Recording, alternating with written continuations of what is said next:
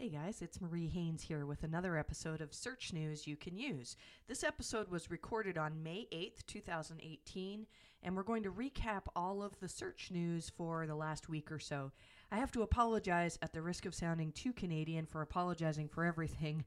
For my voice today, I've got just a mild cold, almost over it, but it's making me sound a little bit awkward. Still, I should be able to get through this news.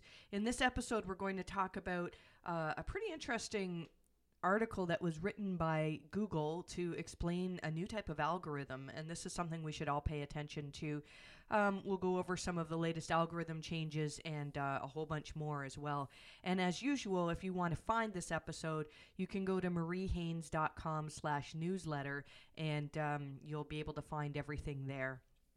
So let's talk first about the most recent algorithm updates. I thought that maybe things would slow down a little bit because we seem to be seeing a significant update almost weekly now, and sure enough, that happened again. In our last episode, we talked about an April 23rd algorithm update. Prior to that, there was April 16th, which was quite a big one. It looks like there was something significant that happened on April 30th as well. I noticed in my analytics, so I have analytics access to quite a few different sites that I've reviewed over the last few years. And a lot of these sites were either up or down as of April 30th.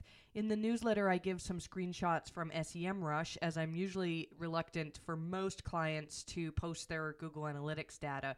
And it's interesting, again, SEMrush data, which is an estimate of traffic for sites. A lot of these sites, the traffic seems to change a couple of days before the actual analytics changes, which is kind of interesting. So, but regardless, I gave an example of one site that seemed to see nice increases. And this site, we had worked with them to trim out a bunch of thin content and really, really improve the user experience. There were things on the site that were just really frustrating to users. And most of you who are listening to this, if you've had a review done from me, you're probably thinking I'm talking about your site, because this is usually what we do in these reviews is figure out, why would users prefer to use some other site other than yours. And so we worked hard with this site to improve quality, and they're seeing a significant bump up in traffic. So that's a good thing. There was another site that, again, we had made these recommendations to trim out a crazy amount of kind of thin content. This was content that was essentially taken from other sources, reworded so that an algorithm couldn't easily detect that it was the same content, but really it didn't add any added value to the original source. And this site is seeing repeated drops. And so this is something, if this is your model, is to take content from other sites, reword it, maybe add one or two things, that type of thing, Google's getting really good at figuring out that it's no better than the original source. And so I've said this before, but if you're taking content that's available elsewhere, in order for Google to rank that content well, it really has to be significantly better. It's not enough to have, add a couple of tweets to it or add, a paragraph here and there. You have to look at it and say, if users were given the choice of looking at my page or looking at this page from this massively authoritative website that broke the news or originally wrote the story, would they really choose my page? And I know that's hard to do when it's your own site, because often what we hear from site owners is, well, my design is more modern, or, we have everything in this sidebar that helps people get around. But really, you have to look at it from a very, very critical standpoint. And I find that most of the recent algorithm updates, if your site is being affected, it's because Google's recognizing that there's not a whole lot of uniquely helpful content on your site. So in the newsletter for the paid subscribers, I do have some tips on how we recommend improving this content, making some ways that you can make it more valuable to people. A lot of that involves user-generated content. Google really likes user-generated content, provided that it's well moderated. If you have UGC that is basically a bunch of people commenting about how they hate everybody, that's not likely to add to the value. But there are ways of doing user-generated content that really, really can help and can make you rank much, much better. And speaking of algorithm updates, one of the things that I would like to talk about is that we're offering something as our team where we can look at your Google Analytics data on a weekly basis and let you know whether the latest algorithm update has affected you. So if you're interested in that, we're just taking a few clients on for now. I know we had quite a bit of interest in it when I actually released the newsletter. We still have room for a couple of more, so feel free to contact me, mariehaynes.com/contact, if you want to be one of our early clients on this service. There's information on pricing and whatnot in the newsletter. So let's talk a little bit about featured snippets. Featured snippets are continually changing, and Google has said that the algorithm for featured snippets is going to continue to change until they really feel like they're doing a good job. There's still a lot of featured snippets out there that really are not helpful to anybody. Something that Glenn Gabe noticed is that now sometimes Google is surfacing a YouTube video and actually finding the part on the video that relates to the featured snippet and including that as a featured snippet. So it's not new that Google is able to surface just a part of a video, but I think this is new that we're seeing this as a featured snippet. There are some changes coming to Google News. This is something that I don't feel like I don't feel like I have as much expertise in Google News as I would like. So if you are active in Google News, if you rely on it for your traffic, this is something to look into. It looks like Google News is going to be sort of merged somewhat with Google Play Newsstand and also YouTube.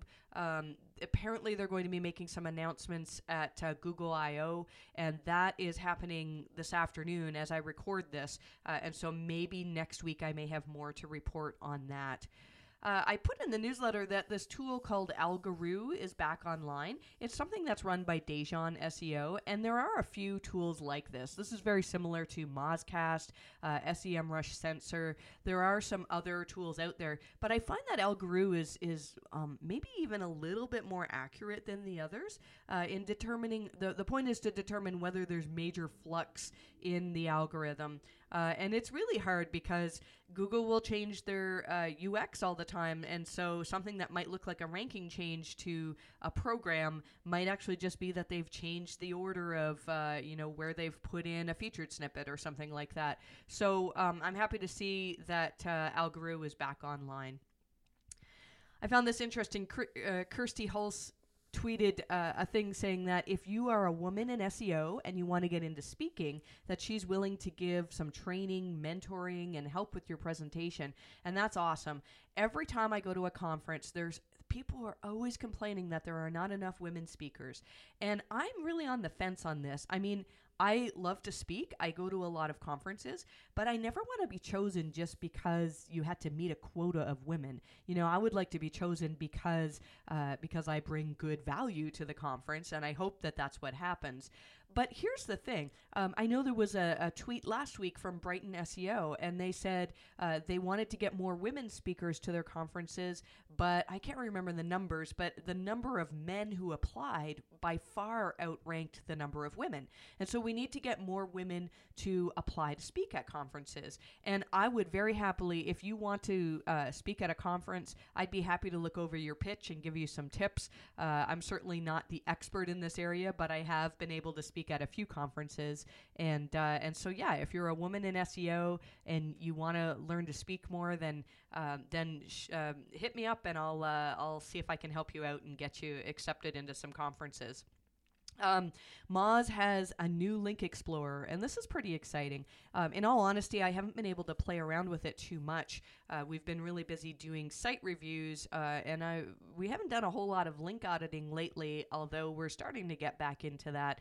So here's some things to know about the new Moz link explorer. In the past, people would say, well, Moz is so small in terms of their link index as compared to Majestic and Ahrefs, and it sounds like they've really improved that. Their new link index is 20 times larger than it used to be, and it's quite competitive with the other tools. The data updates way faster. It updates within 24 hours. Things like domain authority and page authority, they've improved that, and they update really, really quickly. They have apparently improved spam score. I know I've been a little bit critical of spam score in the past. I do need to take another look at that. As an aside, those of you who know Rand Fishkin from Moz, or formerly from Moz now, you know that he has a new book out called Lost and Founder. I am almost finished the book, and it is really, really good. Even if you're not doing running a startup, it's something that you would thoroughly enjoy. There's a lot about the history of Moz and just how things went wrong and then how things went right again. And I was thrilled that Rand actually mentioned me in the book. There's a section about spam score, and thank you, Rand, for mentioning me there. That was it was really nice to hear that. So highly recommend that book. Going back to the Moz Link Explorer, though, there's also some things where you can bulk upload a list of URLs and see who's already linking to your site, which is kind of neat when you're doing link outreach. And they have stuff where they'll list the links according to domain authority and page authority.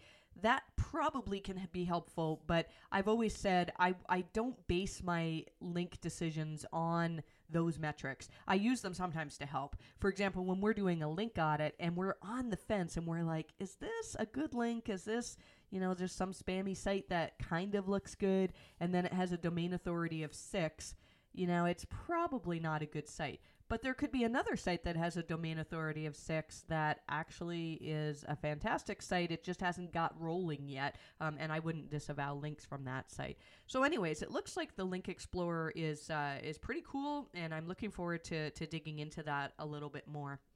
A little bit of local SEO news. There's changes for agencies, which sound really, really exciting.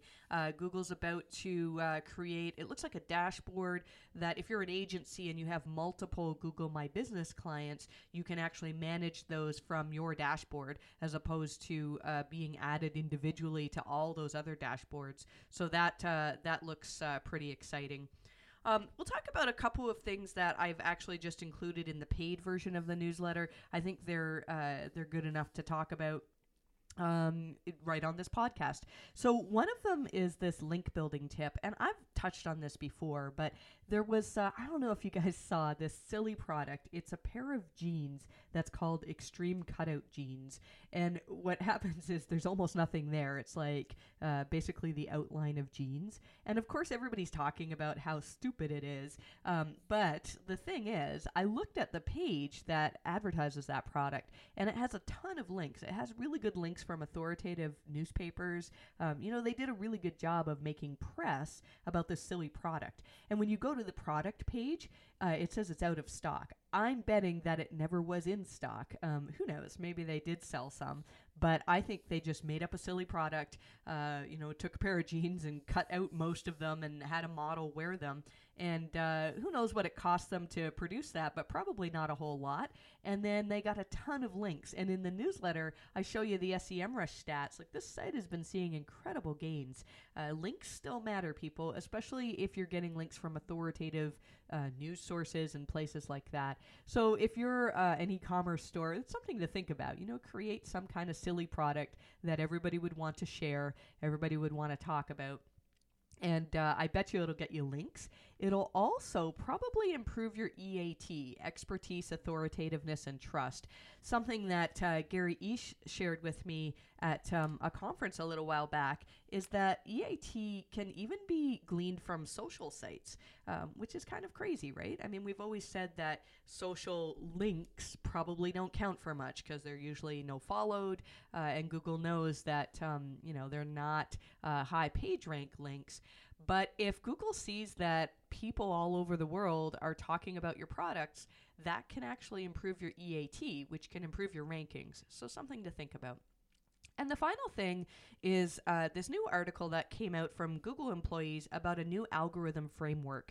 And the article is very technical. It's kind of difficult to understand.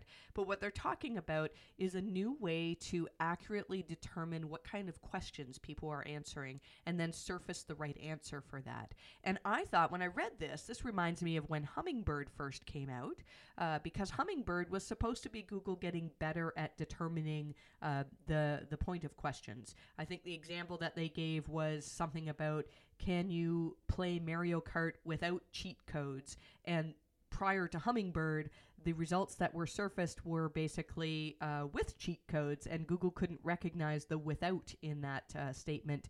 And so Hummingbird made it better for Google to recognize parts of questions. This sounds like that, but on a much higher scale, that Google's going to get better at figuring out what is it that people are truly looking for. So how do we take advantage of this as SEOs? And it sounds a little bit trite to say, Google always keeps saying, build great websites and good stuff will happen. And we keep just pounding this into, every review that we do, is that if your content is essentially the same as everybody else's, you're probably not going to rank well for it. Again, in the past, you could take that content where everybody had sort of the same thing, and if you got enough links to your content, it would rank well. But now that Google knows which links to count, even if you're doing guest posting or stuff that's like on the edge of white hat, there's a good chance that those links aren't going to push that mediocre content up higher. And so what we want to do is look at questions. A great way is if you're a business that has a customer support team, then ask them, what are the questions people keep asking? And then create content that thoroughly answers those questions, and figure out ways to get people to want to engage with your content. Add a Q&A section, just add videos perhaps that explain things better, because some people like to digest their content in the form of videos. The point is that I'm not saying SEO is dead, because gosh, we have saved a lot of sites that had SEO nightmares on them. So we still need people who are good at technical aspects of SEO. The point is, though, that SEO is morphing into PR and just being really, really good at providing the best answers to your searchers, your users, as you can. So I know that's not a black and white, do this and you'll rank better.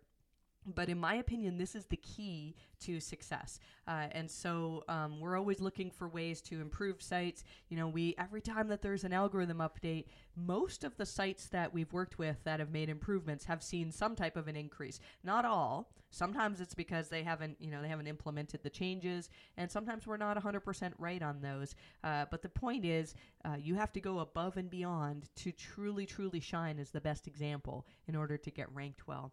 So that's all we have for today. If you're listening to this on May 8th, you can tune in to YouTube this afternoon, and I'll be doing a YouTube Live where we're going to discuss all of these things again, and you'll have the opportunity to ask comments as well. We're going to do that YouTube Live probably every Tuesday afternoon at 1 p.m. Eastern Standard. So if you want to subscribe to me on YouTube, that would be awesome, and I'll be able to keep you up to date with all of the latest changes in search.